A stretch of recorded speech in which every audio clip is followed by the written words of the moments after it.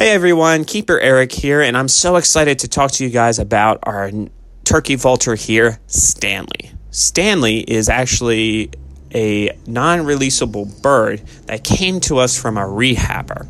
So she is a non-releasable bird because if you look at her one wing, it actually droops a little bit, and that's because she actually has a wing injury that never could heal completely right, meaning she no longer really has the ability to fly, which is such an important feature for turkey vultures in how they get their food.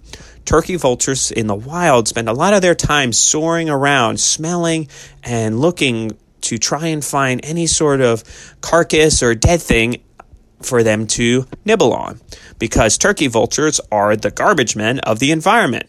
These guys track down and eat anything that has died out in the woods, grasslands, and even, as many of you might see, on the roadsides.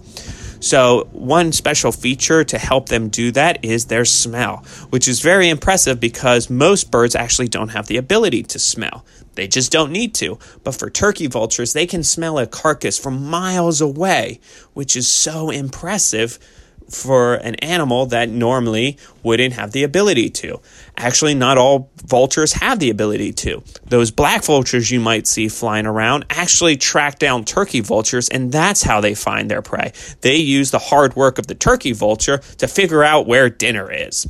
Another cool factor about turkey vultures is actually how they get their namesake. If you look at their head and their neck, it's bright red and actually kind of, naked. And that is kind of looks like a turkey. So that's how they get their name, turkey vulture. But that head actually has a very important feature to them, and that's because it's featherless.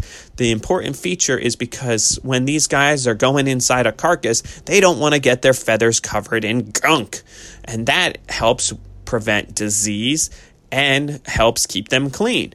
So younger vultures might actually have feathers from their head to their neck, but once they get older, they lose all those feathers so that they can eat in peace and solitude, just like Stanley does here.